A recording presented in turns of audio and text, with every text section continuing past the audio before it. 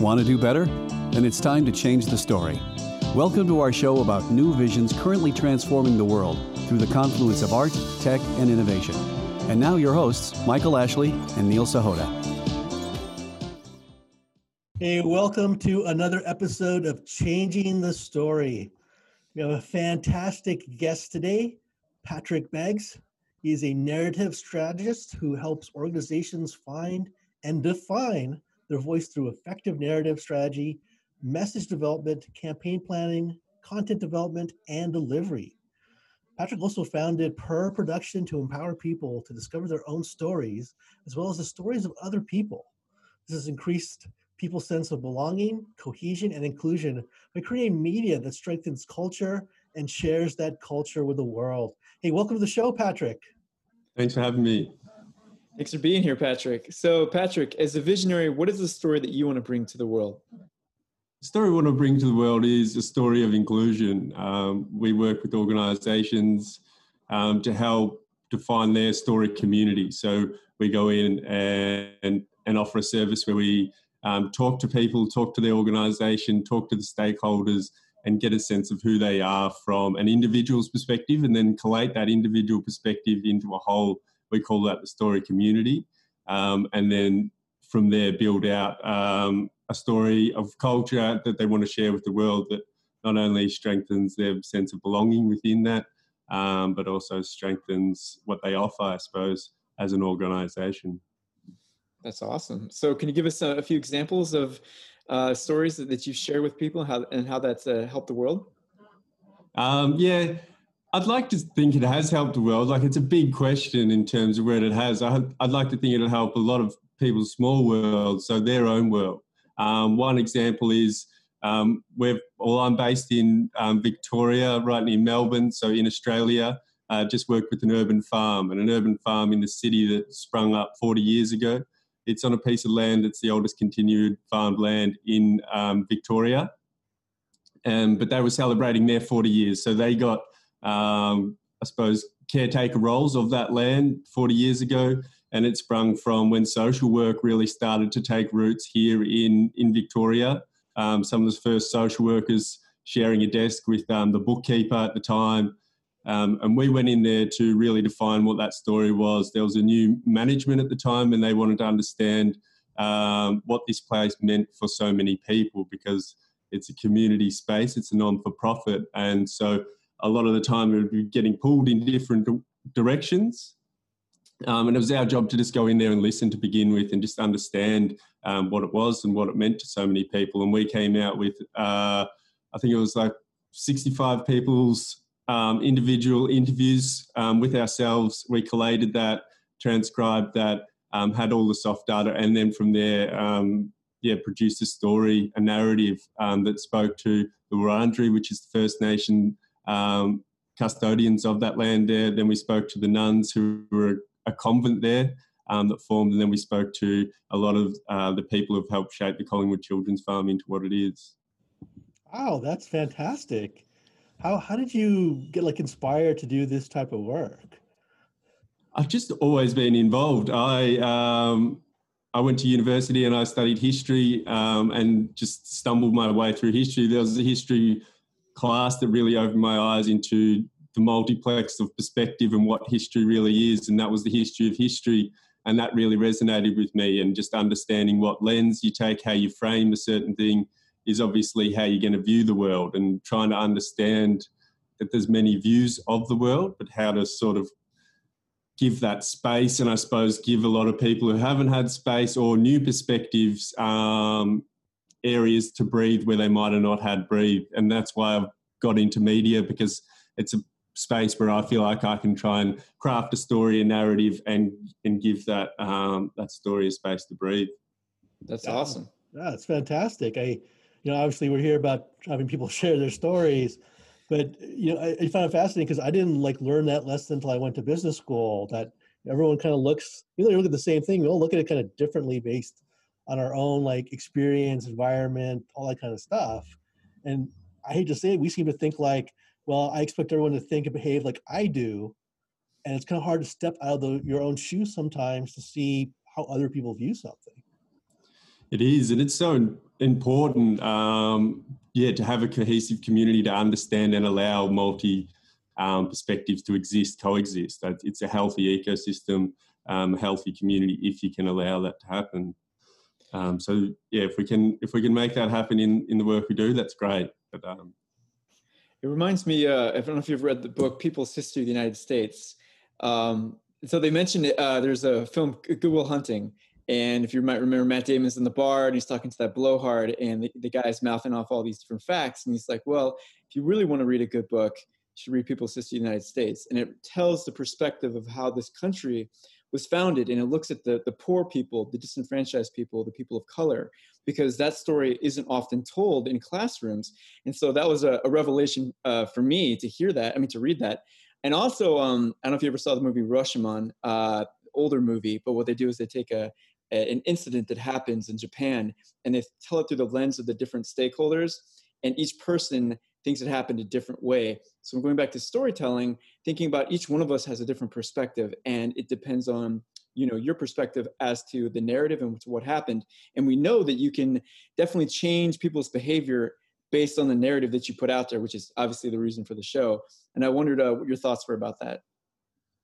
Yeah, my thoughts, I think from that perspective, I think even having your story listened to, having your perspective listened to from our background and work is part of the action. I think it's a powerful act to have your story heard, even if it's one-on-one. Often is a little bit more powerful, I suppose, on social media. You justify if your story's heard or your opinion's heard from how many likes or how many views. But a one-on-one or even a survey where you get defined feedback is an important aspect. I don't know if I'm answering your question quite correctly, but I think if your story can be heard or felt to be heard, it's a powerful thing. And defining the story and choosing what stories to listen to is on a personal level, a big thing in terms of you sort of are what you listen to. You are the stories that you tell for the future. So it's a tightrope to walk between what narrative you consume and what narrative you project into the future. And it's to understand that, I think. So I don't know if I'm answering your question as well as I should be there, Michael, but be careful what you eat. Well, I definitely agree with what you're saying in terms of you are the stories that you consume, very much so, whether that be the movies you watch, the TV shows you watch, the books you read. So that definitely did answer my question, but that is interesting what you said there. Yeah, for sure.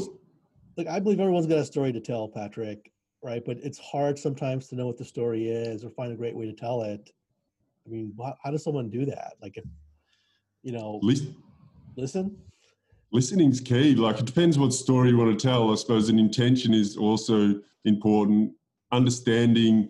So from our perspective, it'd be chatting to the organisation, understanding the organisation, what it is, maybe where they want to go forward, how they want to do it. So looking at story as a vehicle in that sense. If it's an organisational thing, what benefits can that story be doing for that organisation? Who are the voices that you want to include in that, and why? And why is that? What are the perspectives? Because yes, there's a multidisciplinary. Like, you can tell as many perspectives on one thing as possible, but why are you saying a certain amount if you're going to share that story to the world, or how you're going to do that, and what that means, what it represents, what it signals.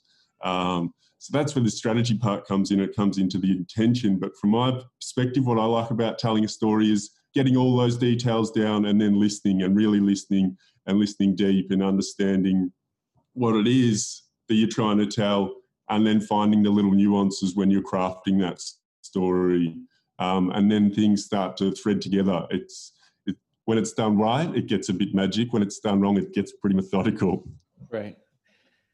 Well, so this show is obviously produced out of the U.S., and we're familiar with many of the stories that are occurring here. Most of our audience are based in the U.S. for the most part, but there are a lot of people around the world. And the beauty of Zoom and the internet in general is that we can connect with people all over the world. And actually, that's how we met you, through LinkedIn.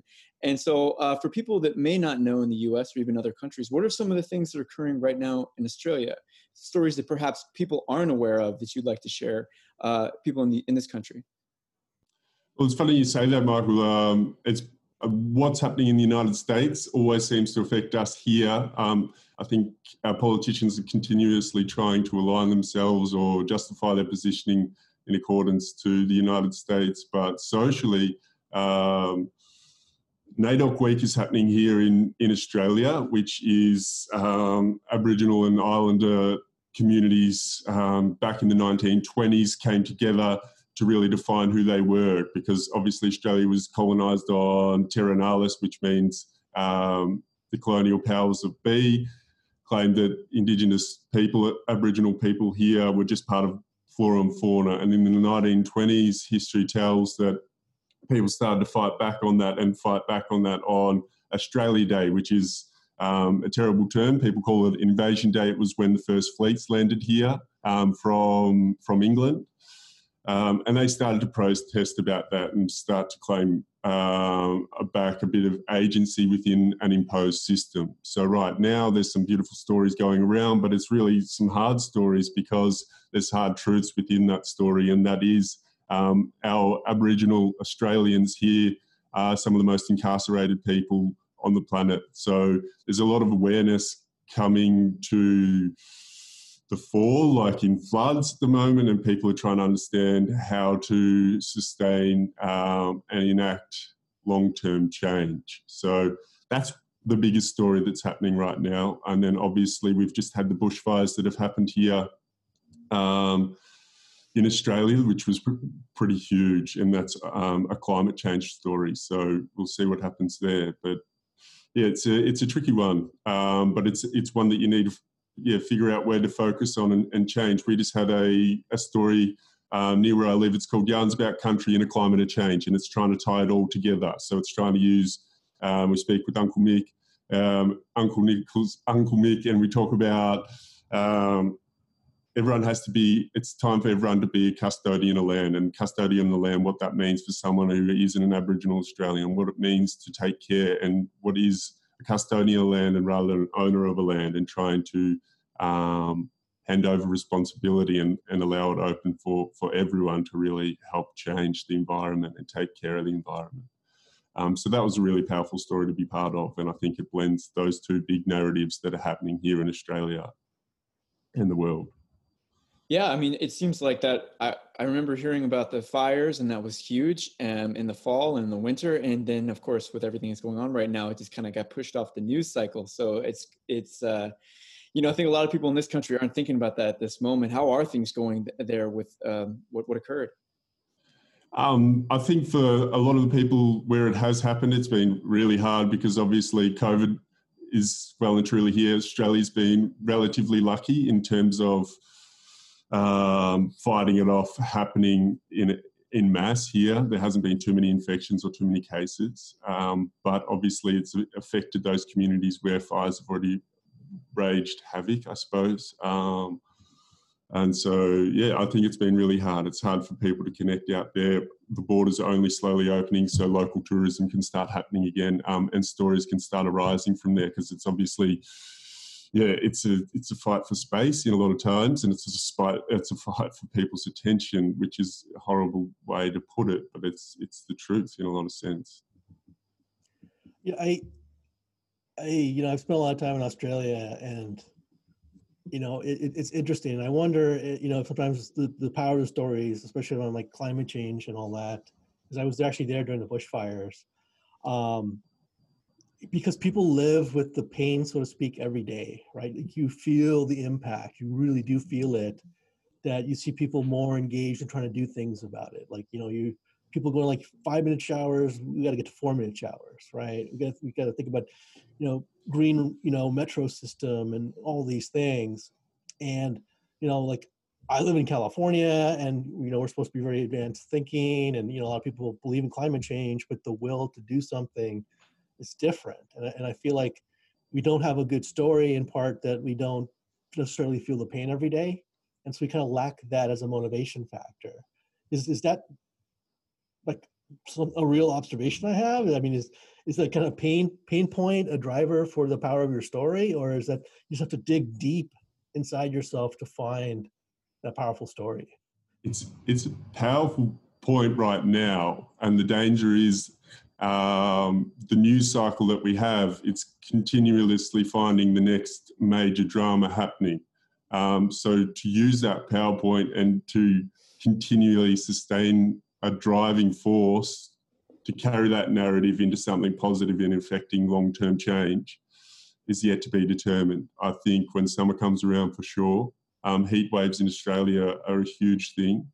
And rain, we depend on rain. We produce a lot of food, so we're sustaining in that way, but we're also not producing the right foods. So there's a lot of education to be done, but I think you're right, there's a lot of positives here. A lot of people do feel the effects directly, and can look up at the sky and understand, especially this summer when nearly everyone in Australia felt the effects of smoke. A lot of people close to us felt the effects of the smoke. So I hope you're right, Neil. I hope it drives us forward. We're definitely in a good place now to redefine our future and tell the future of where we want to head. And I think that is a renewable future. And I think if we can really harness a lot of things that are happening right now and understand where we want to be in the future and what that means as a country as a whole, as a community as a whole, it's got a powerful cause and it could have a powerful effect.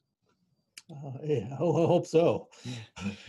Well, I agree with what you're saying there, Neil, the fact that, if you're dealing with the pain, well, both of you are saying it really, if you're dealing with the pain, you're more inclined to give your attention to something. And that's been historically the problem with climate change, that is such a slow moving threat that the daily life that we have to live, all the problems and immediate challenges kind of overshadow it. And so that is a problem for telling that story, because it goes on for so long. And so people aren't seeing it. But of course, when the fires rage and other horrible catastrophes, we do get more engaged. But going back to what you said along the same lines, you talk about, the fight for attention. I was wondering if you had any thoughts about how to get people's attention. We know we have a very attention-based economy, right? Especially when it comes to social media. As an expert in storytelling, is there a good way that you can think of to get people's attention in a good way, where it doesn't always have to be about doom and gloom or pain? How can we get people's attention, get them to care, but in a positive manner? I think involvement, and that comes back to story community. If you can involve the community, if you can involve the listener, the observer, the person who's giving their attention to feel part of, then that is, and part of a positive, then that is a real strong strength. And if you have a part of moving forward or a direction that you want to take, then I think that is really strong. I'll tell you an example. We were sitting down, Joe Rogers and myself do a little podcast, and it's called BAU, Business as Unusual. And we were chatting to Beck Scott, who's a social entrepreneur, and she started a space called Street, where kids who live on the street come in for a 6-month period and work in a cafe, work in a bakery, and they've created over, I think it's 10 years now, into a really thriving space. So in Melbourne, they have over 6 cafes. And so they did a study where they sat down and asked their customers in the morning, they were like, all right, this coffee is giving X amount of minutes or to one kid who's off the street. How does that make you feel? And the person having that coffee is like, oh, that feels insignificant. Mm-hmm. And then they're like, all right, how about if we gave you the data on how many people in this cafe right now have contributed to so many children being able to be educated per hour? And they were like, oh yeah, that sounds a lot better. And then they were like, how about we told you that we have 6 other cafes, and if we calculated all of that together, how would you feel about now you have that coffee and you've contributed to this? And everyone exponentially said, wow, I'd love to know that. That makes me feel great. And so that just says to me, if you can include the listener, the observer, into being part of the story and part of the change, then I think that's where your power lies. I think that's huge, because my mantra is like, small things add up, right? You talk about whether it's climate change or cleaning up plastic or anything, getting access to healthcare. There's such big things. People are like, how am I as one person going to move the needle? And it's like, you don't need to move it by yourself. We all are willing to do some small things that as an aggregate has a huge impact. That's how we move the needle. That's actually a great way. I think that's a great way to frame the narrative and actually tell that story. I think if more people realize that, Patrick, more people will be actually motivated to do something, like even adopt a house plant, or you know what, carry a reusable non-plastic water bottle. For sure. And I think it's interesting their use of aggregating that one simple act is really effective. And if you go to their website, you can actually, they've got now like a tick moving how many minutes they've given education, and allowing customers or supporters to really feel the effect of their action. Nice. So it sounds like you're changing the incentives, right? And so we're used to think about things in terms of monetary, right? Or, I mean, mostly it's monetary, but it sounds like you are bringing other stakeholders in and getting them invested, because people want more than just money. They want to know that they're, even if it is money, they want to know that it's doing social good. Is that accurate? Well, yeah, for sure. And just understanding that in a consumeristic society, the only way you can change, you can sit on the fence and say, this company's doing this, this is that. You're still maybe buying petrol. You're still doing this. And so just taking onus for your decisions, and they're simple decisions, but they're powerful decisions when, as Neil's saying, aggregated over time. Even what you eat one day a week, or what you eat every meal, aggregated over 80 years, that's a lot.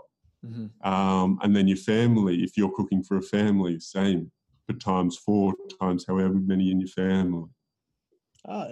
So yeah, changing that incentive, the way you interact, transact, and using the system that we have now, I suppose, to utilise change and make people feel part of something bigger, but also empowered to change and not feel overwhelmed. How do we do more of this? Like, how do we make people feel like they're part of something? I mean, is that them framing their story, hearing other people's stories, combinations, other things? I mean, I feel like we're onto something really powerful right here. How do we do it? You need, I suppose, a lot of social enterprises, if they can focus and harness. There's a lot of brands and businesses that are, I suppose, benefiting this. Some maybe not for the good, some for the good. And that's sort of changing company culture, organisational culture, which then changes customer culture around who they support, what they support. So I suppose putting your money where your mouth is and being able to start small and grow, I think, and grow sustainably is key. So as you say, Neil, start small and grow, but also as an organisation, if you're a big organisation listening out there, just think about something small you can even change and see that change and what effect that has in your organisation, and then grow from that. It doesn't have to be big. I've also heard that really, if you want people to do something, it does require pressure, and often societal pressure. We're experiencing that in our country right now when it comes to the protests, right? It reached a boiling point, and then people push back. And time will tell what systemic changes occur based on the protests that are occurring in this country right now. But I think we can talk about the things that we want to happen, and we have all these ideas out there. But how can you, in a positive fashion, exert that kind of pressure to get action to occur? Well, if I had the answers to that, the world would be a different place, I think. On a large scale, like say on an American scale, that's a huge question, Michael. I wish I had the answers for that. I really feel, observing from here in Australia, it seems from my standpoint, there's a lot of different fractions and a lot of different, like your states, from my understanding politically, all have different rules and jurisdictions around there that impact on, and every community is quite different there. But in terms of having a uniform narrative to maybe drive systemic change, I think it's coming, and I feel like this is a culmination of that, and really showing maybe where the country's at. And hopefully things can change for you guys. It looks very serious, but it's been very serious for a lot of people's lives over there for a long time. Right. I don't have the answers how to get out, but I feel like, yeah, once again, just listening to people who deserve to be heard is a good place to start. Sure. I think that's the powerful message you're really sharing, Patrick, in that if you want to figure out the right narrative and, making changes, it actually starts by listening. Mm-hmm. And I think this is probably one reason why things are different this time. with like the pushback on police brutality, some of the discriminatory behaviors. It's not like all policemen are bad, but it just happens so often. And you look at the people out there that are protesting peacefully, right? Most people are protesting peacefully. It's quite a mix, right? Just age, gender, ethnicity, all these things, even, political party. And it looks like if they can get, I think people know the problem, and if they can get a good narrative, good story, it'll really become a movement to enact change. Sure. And if they could take a model similar to maybe Straight in a way to really put it towards, it's hard because it's coming from a governmental level, but how to put it in a community level and take that power back and give that power to the community to change and make a simple action feel like aggregation, feel like it's part of something bigger. That's where power lies, I feel. Yeah, absolutely. So as a fellow storyteller, if you could have your wish, let's say it's 5 or 10 years from now, and the work that you're doing in the storytelling space, what does the world look like because of the stories that you're involved in, that you're telling? How is it better? How is it better? I think a lot more people would feel a sense of inclusion to define their future and to dream of different futures, to look up from today, from yesterday, and really project forward into envisaging positive futures, not negative ones, but to really allow themselves the space to dream of what can be. That would be a big dream of mine. Awesome. Well, if people, organizations need help doing this or learn more about you, or just follow what you're up to, what's the best way for them to do that? They can head to perproduction.org. That's the business that I run. And find out a bit about us there. Follow myself on LinkedIn. I'm Patrick Beggs. You can see my curly hair in the DP. And that's about it at the moment. I try and keep a little bit quiet on the socials, just to focus energy at the moment. But yeah, keep it locked there and see what happens. Awesome. Thank you, Patrick. This has been fantastic. Thank you so much. Hey, if you like today's show, please remember to hit the like button and leave a comment. If you've been enjoying the Changing the Story podcast series, please subscribe and share it with your friends. Thank you.